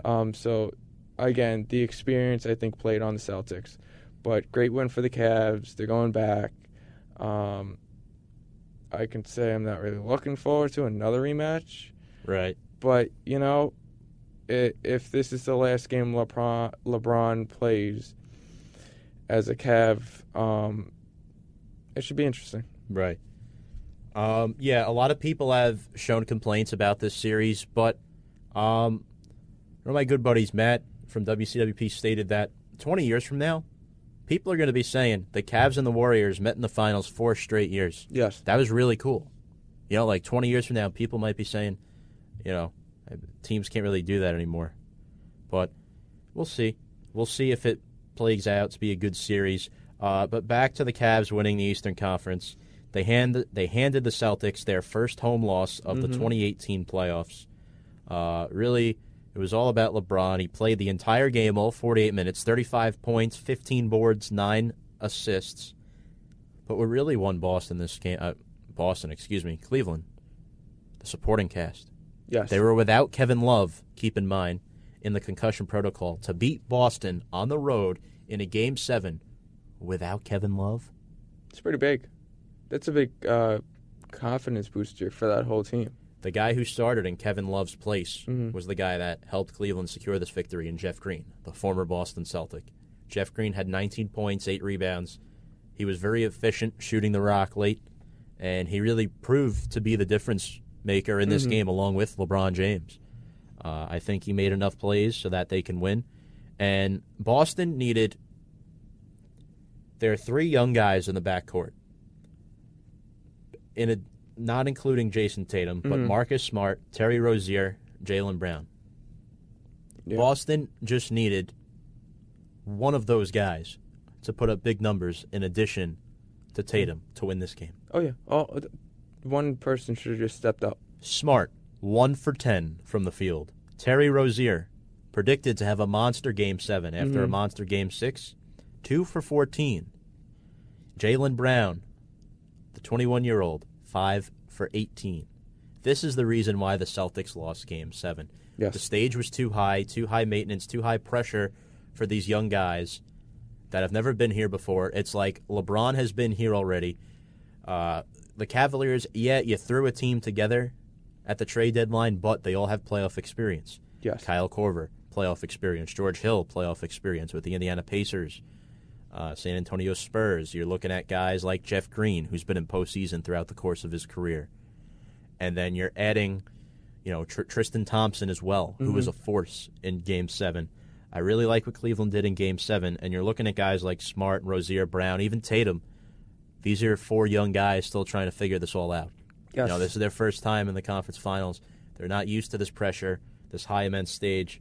They were unable to handle the pressure, and that's why Boston lost their first series ever when leading a series 2-0. Yeah, like I said earlier, the young experience kicked in for them. Yeah. Tatum, he's always played with the bigger kids when he was younger, so that was an advantage to him, kind of say, with 24 points. But I'm sorry, if I was on a team knowing Tatum dropping 24 points, we're playing LeBron James, and I'm 22, and then you see we're down by, 9, 8? Right. I'm going to try to rally myself or try to rally one of these other guys and be like, listen, either one of us has to step up, all 3 of us have to step up, or we just need to put better numbers up than Brown, 5 for 18. Yeah. Rozier, 2 for 14. Smart, 1 for 10. Not good enough. No, or even one of the bench players or one of the coaches should have been like, Right. listen, you're not producing. You got to step up if you want to go further. Right. Well, I think Stevens was enforcing take smarter shots. They took a lot of threes in transition when they fell behind, and they were unable to say, hey, we can still get twos here this late in the game. As a team, they only shot 34% the entire game, which is not good. It's not good enough if you're playing LeBron and Cleveland. Boston had heavy favorites written all over them in this game because they were home and they had this young talent and a blossoming star in the 2018 postseason in rookie Jason Tatum. Now, I have a theory as to why, as another reason as to why Boston lost Game 7. Mm-hmm. Not playing Aaron Baines late in this game, the center out of New Zealand. Aaron Baines, one of two players on the roster with an NBA title, with the ring, the San Antonio Spurs, when he first started. Aaron Baines had so many offensive rebounds in this series. He had 3 early on in the game, up until the third quarter. Aaron Baines didn't see the floor in the fourth quarter. That's my first problem because, you're dealing Al Horford. Yes, I know Cleveland went smaller, and if you're Boston, you want to try to match that. Yeah. But why don't you just try to pound the ball inside? You got to an undersized Cleveland team, get them into foul trouble. You're going to force them to come over. You could have gotten a guy like Jeff Green out of the game who was basically their 5. Yeah. When Tristan Thompson wasn't on the floor. Yeah. That was a way I think Boston could have counteracted what Cleveland was doing to be more efficient on both ends of the floor and win the game. Because Baines is an excellent defender, so is Al Horford. Mm-hmm. Yeah. And then you have that talent with Brown, Rozier, and Tatum. They were efficient throughout the whole postseason. I think having Baines in the lineup would have took more pressure off the younger guys, more experience than playing Marcus Smart the entire fourth quarter. Yeah, who, yes, can make things happen, but... Not going 1 for 10? Right, exactly. Yeah, they should at least put him in, even for if it was a minute and a half, whatever. He's experienced, like you said, he has a ring. They were tired. Yeah. Look, so was Cleveland, but Cleveland had the experience factor. Boston did not. If you had that one experienced guy, he could easily say on, say if they got, into a foul shot or just even a ball out of play, just a quick 30 seconds, to however long it is, just to be like, listen to me, follow my lead, we got this. Right. Something like that may just click in one of those young guys' players and have them remember that to push them all the way over. Mm-hmm. The Celtics are now 37-1 when leading a series 2-0. In Game 7, Tatum led the Celtics with 24 points, and Marcus Morris was a good contributor for them off the bench. 14 points, 12 boards, double-double machine. He was a great factor in all of postseason, and the reason why I'm bringing that up, looking forward to next season. Mm-hmm. Rumor has it Gordon Hayward will be ready for training camp, which is awesome. That's great. And you're looking at Boston's lineup next year. We're not sure if Marcus Smart is going to come back. We're not sure if Aaron Baines is going to come back. I think you need to re-sign Baines. Hopefully they get Smart back for their sake, but if they let him walk, we'll see what happens. Mm-hmm. They might let him walk. There's a chance. I just think the backcourt's going to be too crowded now with Smart, Rozier, Brown, and Kyrie Irving coming back, all demanding playing time, significant minutes. Well, Kyrie Irving. Yeah. He's definitely demanding that. Right, and Irving and Brown should be the starting 2 in the backcourt next season. And let's say if everybody stays intact, Boston's lineup next year, your starting 5 would be Kyrie Irving, Jaylen Brown, Jason Tatum, Al Horford, and Gordon Hayward. And then your bench would be Terry Rozier, Marcus Smart, Marcus Morris, Aaron Baines. That's a pretty impressive bench. That's a very impressive bench. And then you still have guys like Shane Larkin, Daniel Tait, a lot of these guys. You still got some other guys where they can, somebody gets injured or just needs a few days off. Yeah. Call right back up, and I'm pretty sure they can produce. Yeah. Rozier and Smart in that backcourt off the bench together, that's very impressive. Yes. So we'll see what Boston does for next season. They're going to be back, for sure. Oh, yeah. Love missed Game 7 and most of Game 6 in the concussion protocol. Will he play tonight? Well, he has been cleared, so that's excellent news. On that note, we will step aside for a quick break. When we come back, we're going to talk about the Western Conference Finals and preview the NBA Finals tonight.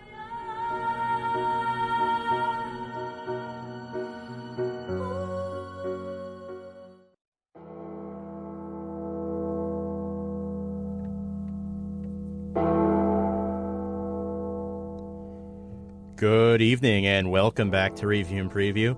I am your host, Tom Scavetta, joined alongside James Montefusco. James, great show so far. Yes, it has been. Just finished up Cleveland and LeBron James getting back to the NBA Finals for the 8th straight year. Now let's talk about their counterparts from the Western Conference. Golden State Warriors will be joining them. The Golden State Warriors defeated the Houston Rockets in Game 7, 101-92. Kevin Durant leading the way with 34 points. Steph Curry came back in round 2 of the postseason, had 27 points, 9 boards, 10 assists in Game 7. And Steph Curry was 1 rebound shy of a triple-double. So very impressive with how well-rounded Golden State is. Klay Thompson was just shy of 20 points as well. All around, those 4, including Draymond Green, too much for Houston to handle. Even out with Andre Iguodala in games 4 through 7, they did enough defensively to hold off Houston. However, Houston was missing their star point guard in games 6 and 7 in CP3, Chris Paul. They were. He was desperate to get to the NBA Finals for the first time in his career. Was not having Chris Paul the reason why Golden State is advancing and not Houston? I think so. I mean... So you think Houston would have won the series with Chris Paul? I think it would have been a lot closer than what the score says. Right. At least. I think... Makes sense. Because Harden, again, he played very hard with 32 points. Yeah. I think with Chris Paul may have had a bigger impact. You know, you say if you had him, Harden wouldn't be doing so much of the work. Right. He wouldn't be pulling that heavy workload if you had him. It may have changed the impact of the game in Game 7, but if he was playing hurt, I don't know how much of a factor he would have been if he's not 100%. Yeah, that makes sense. Look, it's one of those unfortunate scenarios where you don't have your star guard, but nevertheless, that's no excuse because LeBron was without Kevin Love, and look what he was able to do. Then again, LeBron is also LeBron compared to James Harden, who really struggled in Game 7. Yes, he had 32 points, but just 12 for 29 from the field and 2 for 13 beyond the arc, leading to the Warriors making their 4th straight NBA Finals appearance against the Cleveland Cavaliers. And a lot of people are like, well, this is what the NBA wants. This is what they predicted. They wanted to see Golden State and Cleveland again. It's gone back and forth the last 3 years. Golden State won the NBA title in 2015. Yeah. Cleveland won in 2016. And then Golden State won last year. Can Golden State repeat what they did to Cleveland last year, beating them in 5 games? Because that's what a lot of people are predicting right now. Yeah, I think so. I was reading up on Bleacher Report before the show, and a lot of them had them pick mostly in 5 games. There was one person that picked 6. So I think, because if you look at the Warriors, they got Durant, they got Curry, they got those guys, right? The Cavs have, I'm assuming Love is going to play some type of game tonight. Then you got LeBron. So, I mean, not very big names on that side, but I think the Warriors will get it in 5 because I saw somewhere that Durant was going to follow LeBron most of tonight's game. So I'm going to say that a few games will be close, but I think it will be the Warriors. Yeah, I agree. You know, talking about the NBA Finals now, yes, Andre Iguodala will be out for Game 1 with a leg contusion, and Love has been cleared from the concussion protocol. But with the way the Golden State Warriors have manhandled opponents in the third quarter of the playoffs is what separated them from the rest of the pack. And that's why they're back at the NBA Finals. Steve Kerr knows how to coach basketball. Yes, he does. And Golden State has the clear edge in this series. And I'm going to agree with you. I think Golden State's going to win in 5. I think that's the norm of what people are predicting. Yeah. The only way that I don't think they will is if somebody gets hurt, whether it's Thompson, Curry, Durant, Green, one of those 4. I'm not counting Cleveland out at all. And there's actually a theory that you talk about not having Kyrie Irving this year because last year the Cavs had Kyrie Irving and they still lost in 5. And, George Hill compared to Kyrie Irving is a tremendous downgrade. Now, what I really think is going to happen is that LeBron is going to perform better because the theory of the Cavs winning without Irving is less being more for LeBron. So LeBron having less means more for him. And more of LeBron is certainly not a bad thing. You see how it worked against Boston.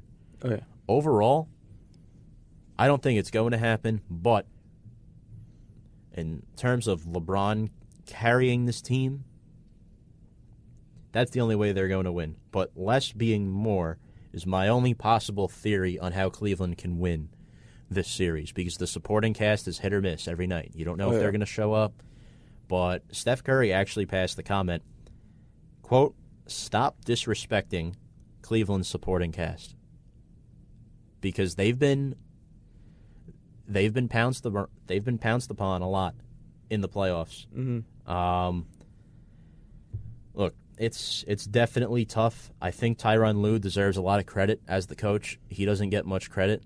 He deserves a lot more than what he gets. Yes, the supporting cast has been an issue, but they're gelling together more now as a team. They've been together for a couple of months, most of these guys. But you're comparing this to a team that's been together all season in Golden State and who has 4 stars on their team. Yeah. You compare that. You got 4 stars on your team that's been gelling all season, and some of them a little bit more than this season. It may have a factor, but what Steph Curry's saying was that when he said stop disrespecting Cavs supporting cast, he could see something by watching the film that they probably have to do. Yeah.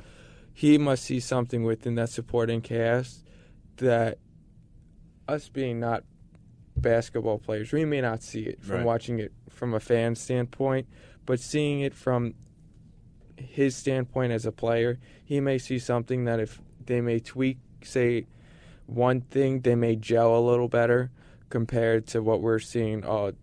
They're missing this shot, this and that. So I think Curry may have a point on stop disrespecting. I mean, he could just be saying that and be like, I respect him, so we'll see. But I think it's he must see something. I think the key to tonight's game, at least, is the third quarter. Yes. Because Golden State has scored opponents by well over 100 points in the third quarter in the playoffs combined. Realistically, Golden State has it for them on a silver platter. The one person standing in the way is LeBron James. Yes. And how do they counteract that? Yes, the less is more theory for LeBron. Not having Irving can actually help Cleveland's performance. It's kind of like reverse psychology a little bit. I think that's the only way Cleveland can win the finals. You know what I'm saying? Yeah, no, I totally understand where you're coming from. That's my theory. Look, Tyronn Lue deserves a lot of credit. Did you hear the tweet from Cleveland Browns defensive back Demarius Randall on what he said? No. He said, quote unquote, he tweeted that he will give people who retweet his tweet a jersey if the Cavaliers win the series. He's heavily doubting Cleveland winning the series, and there were over 950,000 tweets. And then he comes on a report the other day across the media, and then he says, I thought there wouldn't have been more than 100 tweets. Oh, no, now I remember seeing it. He was expecting less than 100 tweets. Now there's over 950,000. So what are you going to do? You know? He promised pretty much a lot of people jerseys. So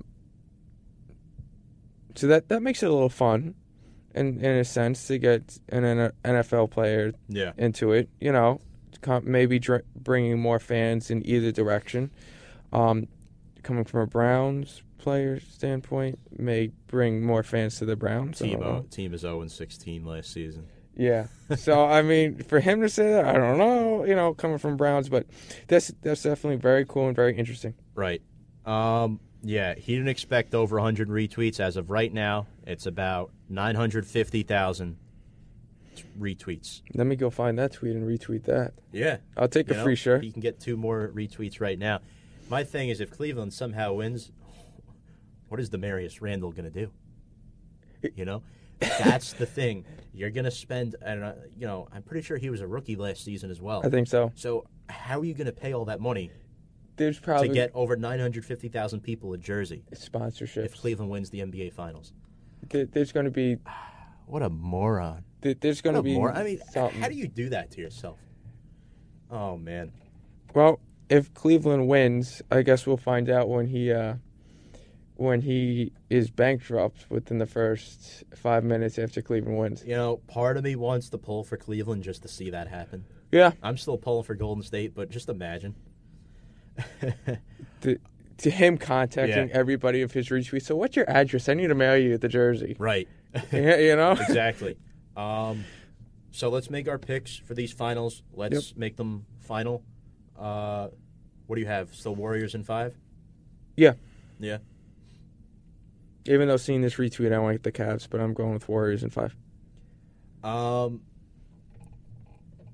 I know I agree with you and said Warriors in 5, and I'm going to stick with that. But don't be surprised if Cleveland can extend the series to maybe 6 games.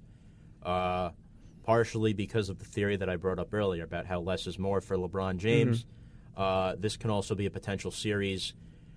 Back in 2007 when Cleveland did not perform well in the finals against the San Antonio Spurs, it can be a series like that. Remember when LeBron was on Miami and lost to Dallas in the finals that one year? So LeBron has lost a lot in the finals, and I hate to say it, it's probably going to happen again. Yeah. This time in 5 games for the second straight year. I have a question for you. Would you, it just went out of my head.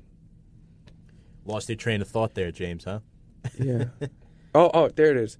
Would you think the finals would be as interesting as Game 7s or the last series? No. Do you think it would be? I think Game 7 of the Western Conference Final was the NBA Final, if that makes sense. Yeah. Theoretically speaking, those two were the best teams. The 2 best teams in the NBA last year were playing in the Western Conference Finals. This year, I should say. I think Houston and Golden State are just unmatchable for any team in the Eastern Conference. So you think the finals would be kind of boring? I'm not saying it's going to be boring. I think ratings might go down just a little bit for the interest of the public opinion, but I still think LeBron's going to give it his all. I'm going to be watching every game. I know that. I'm going to be going home tonight and watching it at 9 o'clock when it comes on. I think it starts at 9. 9 right? o'clock, yep. Yeah. Final thoughts here on basketball. Other news in the NBA, and usually with the Knicks, it's nothing good. With the hiring of Coach David Fizdale, a signing that a lot of people liked, and Ron Baker of the New York Knicks, a guy who only played 29 games last season, picks up his player option for next season, earning about $4.5 million. Look, Ron Baker is now playing in a very crowded backcourt for the New York Knicks, and he kind of earned his role on the team, earned his spot in the NBA, attributed to hard work. Yeah. And Jeff Hornacek, the ex-Knicks coach, was a great fan of that. Baker played every game that he was eligible to, just about. He was in the rotation, and he was part of that second unit. With the crowded Knicks backcourt now, with the 4 guards, you got Moutier, you got Burke, Ntilikina. Jack's not going to be on the team next season, but you still got Tim Hardaway. And now having Courtney Lee and Ron Baker, it's a very crowded backcourt. I think it'll be interesting when they start their training. When it starts to be like cuts and stuff. Right. And as Baker lost a step from missing, about 2/3 of the NBA season. Yeah. That's my thing too. I think Ron Baker is an excellent player. Mm-hmm. I think he's sharp. He's well-rounded.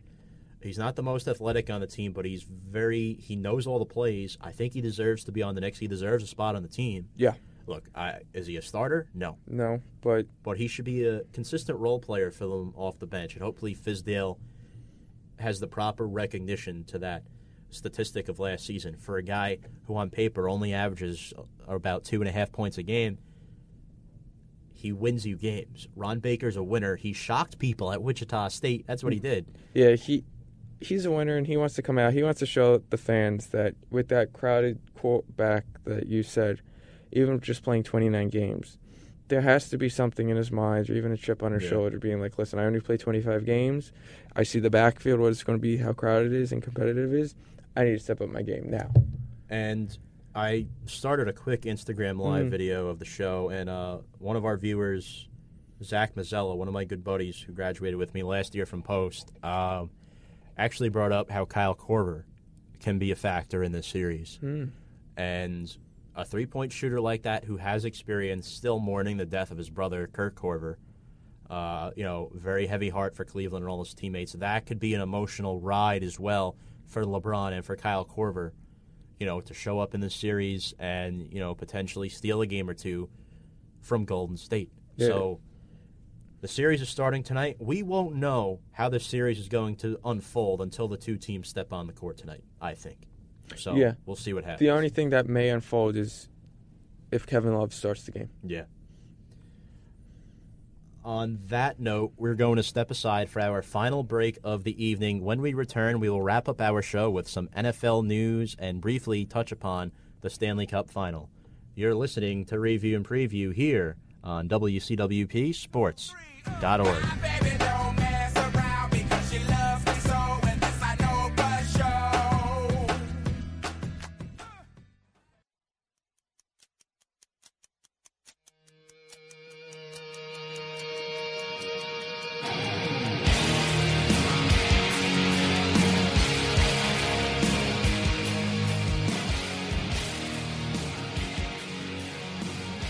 Welcome back to Review and Preview, folks. I am your host, Tom Scavetta, joined alongside James Montefusco. All right, our final block of the show. Let's talk some NFL football, currently in off-season.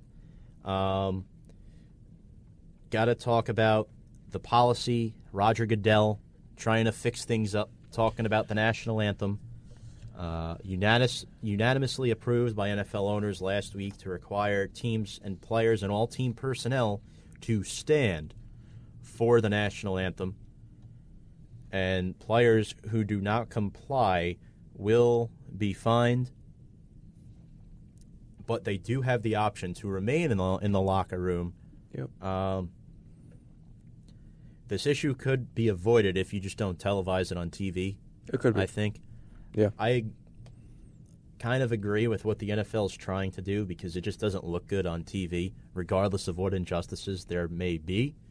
And something funny, Giants longtime linebacker, veteran Mark Herzlich, is inviting President Trump, Donald Trump, to the Giants national anthem team meeting. Why? Why? I mean, I really don't know, to be honest. It's definitely different. Have a player invite the President of the United States into the locker room, a little awkward. Team meeting.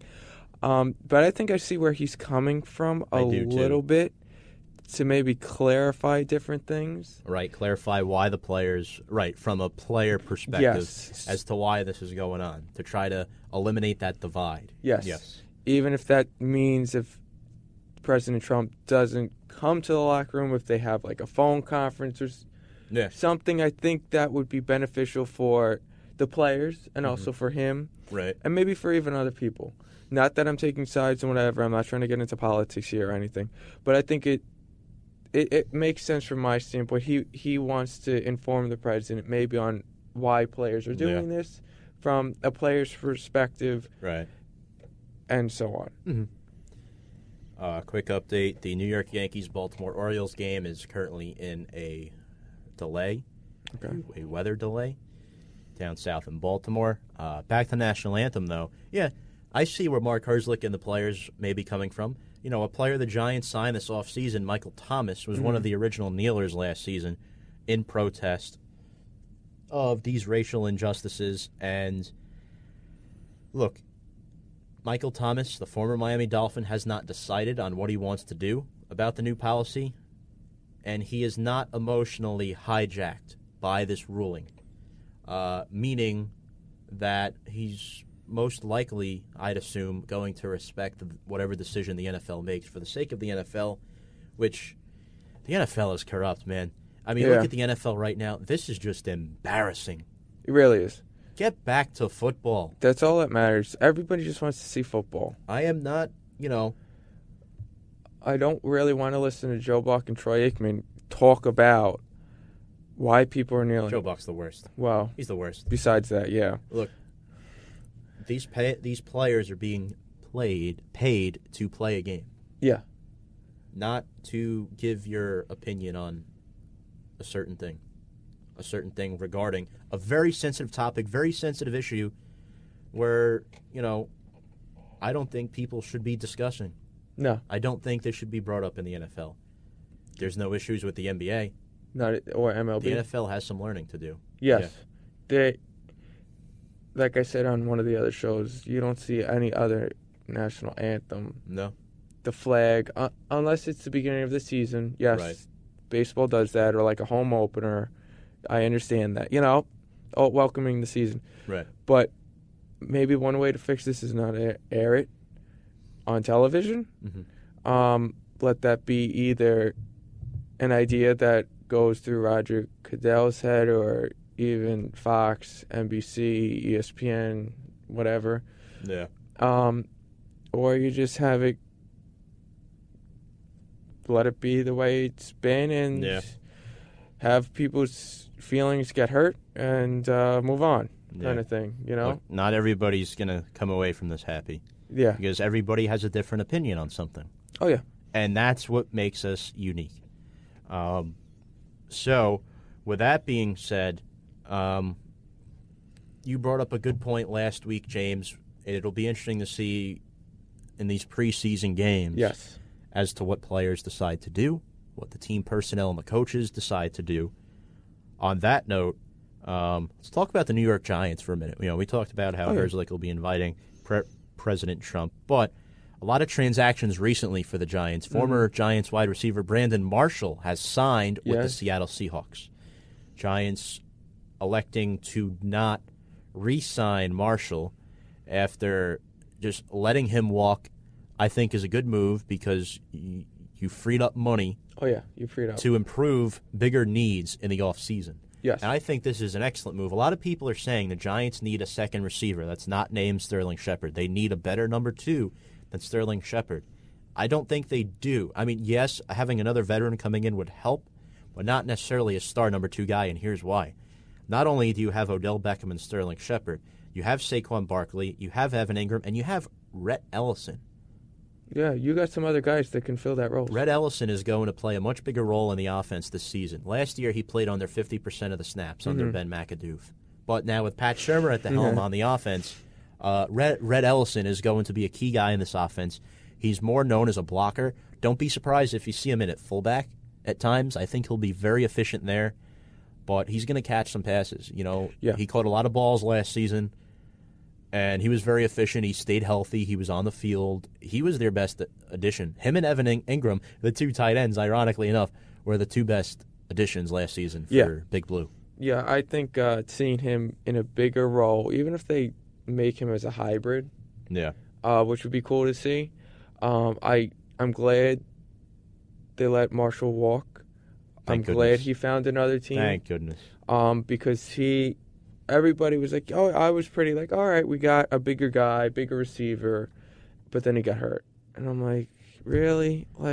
And he was having trouble getting separation in the early games that he played this season. I don't think maybe he had 1 catch through the first 2 games, if that. Something like that. And I'm like, tough. You're big. Use your, we brought you to bring separation. Right, exactly. But you don't show that. So, goodbye, Right. I also hear a lot of the players want Des Bryant. That's a big rumor that's going around. Or they want DRC back, which I would love to see him back. He might get re-signed. I think he's the one guy the Giants might bring back. They're going to get him for cheap. He's on the north side of 30 now. A short-term deal, help him train these younger backs, help Jack Rabbit out. And I think he'd be a good complement to helping Eli Apple mature, who, by the way, has made a pretty good transition in the offseason. Yes. Getting a new clean slate, they like to call it, in New York.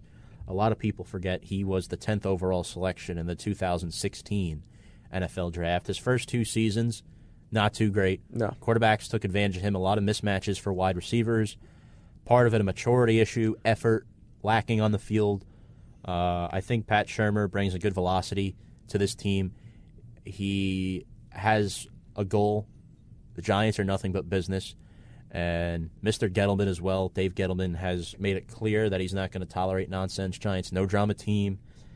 And Eli Apple has a new opportunity under defensive coordinator James Bettcher. It's going to be a totally different team, and to see them go out of there without any drama issues, which would be very nice for our 2 standpoints as fans, so we don't see an Odell Beckham proposing to a catching kicker's net, and then Eli Apple having fits. And I think it will help this team, and signing DRC may be for cheap, for a 1-year deal, may be a good addition just to improve the younger guys and then go on.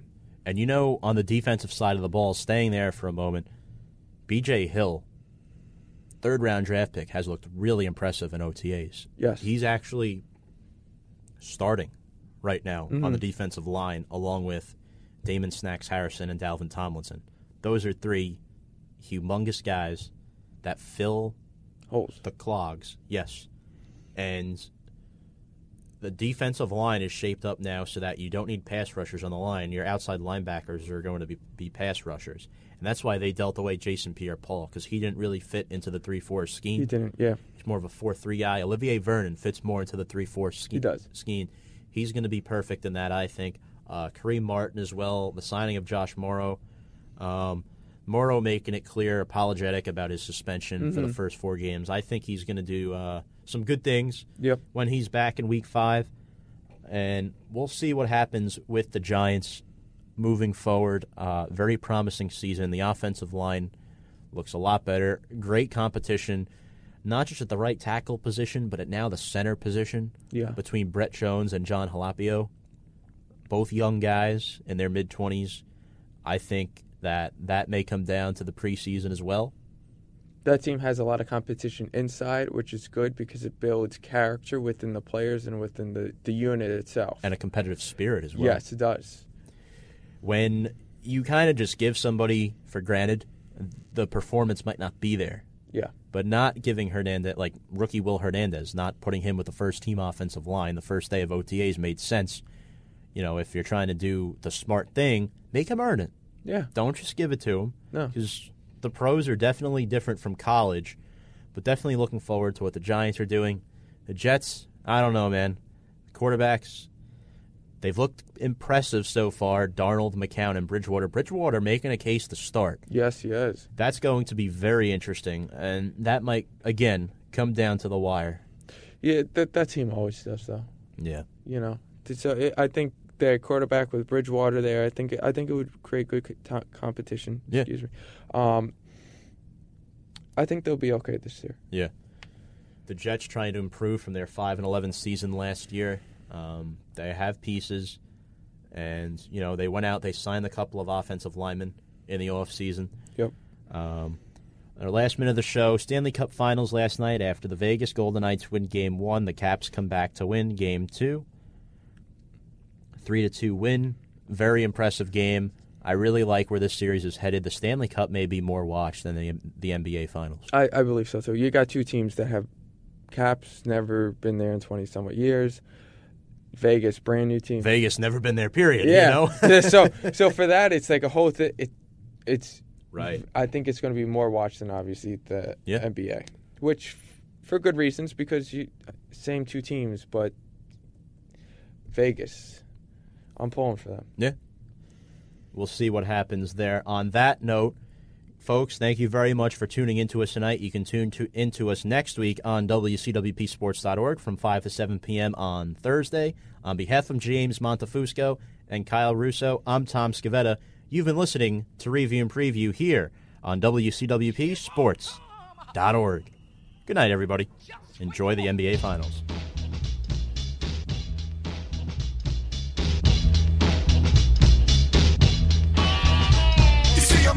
But I'm not a leprechaun. You wanna fight, then Saints in a ill, a descendant of Dublin with Titanic skill. I duck, then I swing, next thing your jaw's broken. Punk, I ain't joking. Like what you hear? Here's how you can let us know. Give us a call at 516-299-2626 or email us at info@wcwp.org. Like us at facebook.com/mywcwp and leave a comment or tweet us at mywcwp. We welcome all kinds of feedback. To directly support the podcast you just enjoyed, leave a review on Apple Podcasts. And if you'd like to give back, visit wcwp.org and click the support tab. Thanks for listening from your friends at WCWP.